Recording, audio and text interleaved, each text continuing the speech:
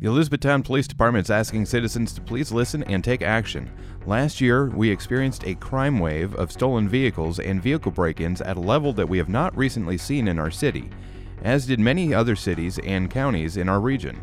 Much of the crime wave was eventually traced to criminal activity originating in Jefferson County. Although that crime wave eventually ended, the Elizabethtown Police Department has reason to believe it may be coming to our area again, although they can't say where it's originating.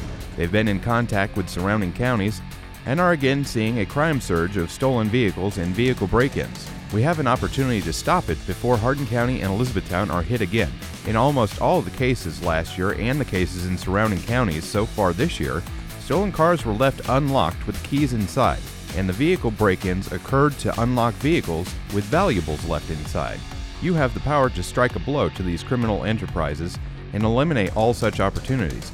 Please do not leave keys or valuables inside your vehicle, and keep your vehicles locked. These criminals are targeting safe neighborhoods that otherwise have low crime rates. They are counting on careless and unaware victims. Last year's criminals often cased neighborhoods during the day before hitting at night. Be vigilant for suspicious persons or vehicles, and please keep the Elizabethtown Police Department in the loop if you see something suspicious. Let's lock down our city and county together and keep our area safe, and disappoint those crooks.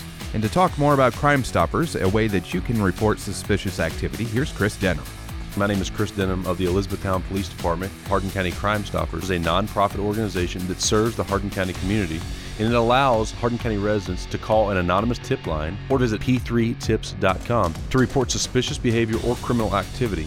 Tipsters can report this information anonymously, and if their tip materializes, they are eligible for a cash reward of up to $1,000. Call 1-800-597-8123, or you can visit p3tips.com. Again, your tip assists investigators in keeping this community safe. Our most valuable resource are the citizens who we serve. Without those citizens, we would not be nearly as effective as we are today.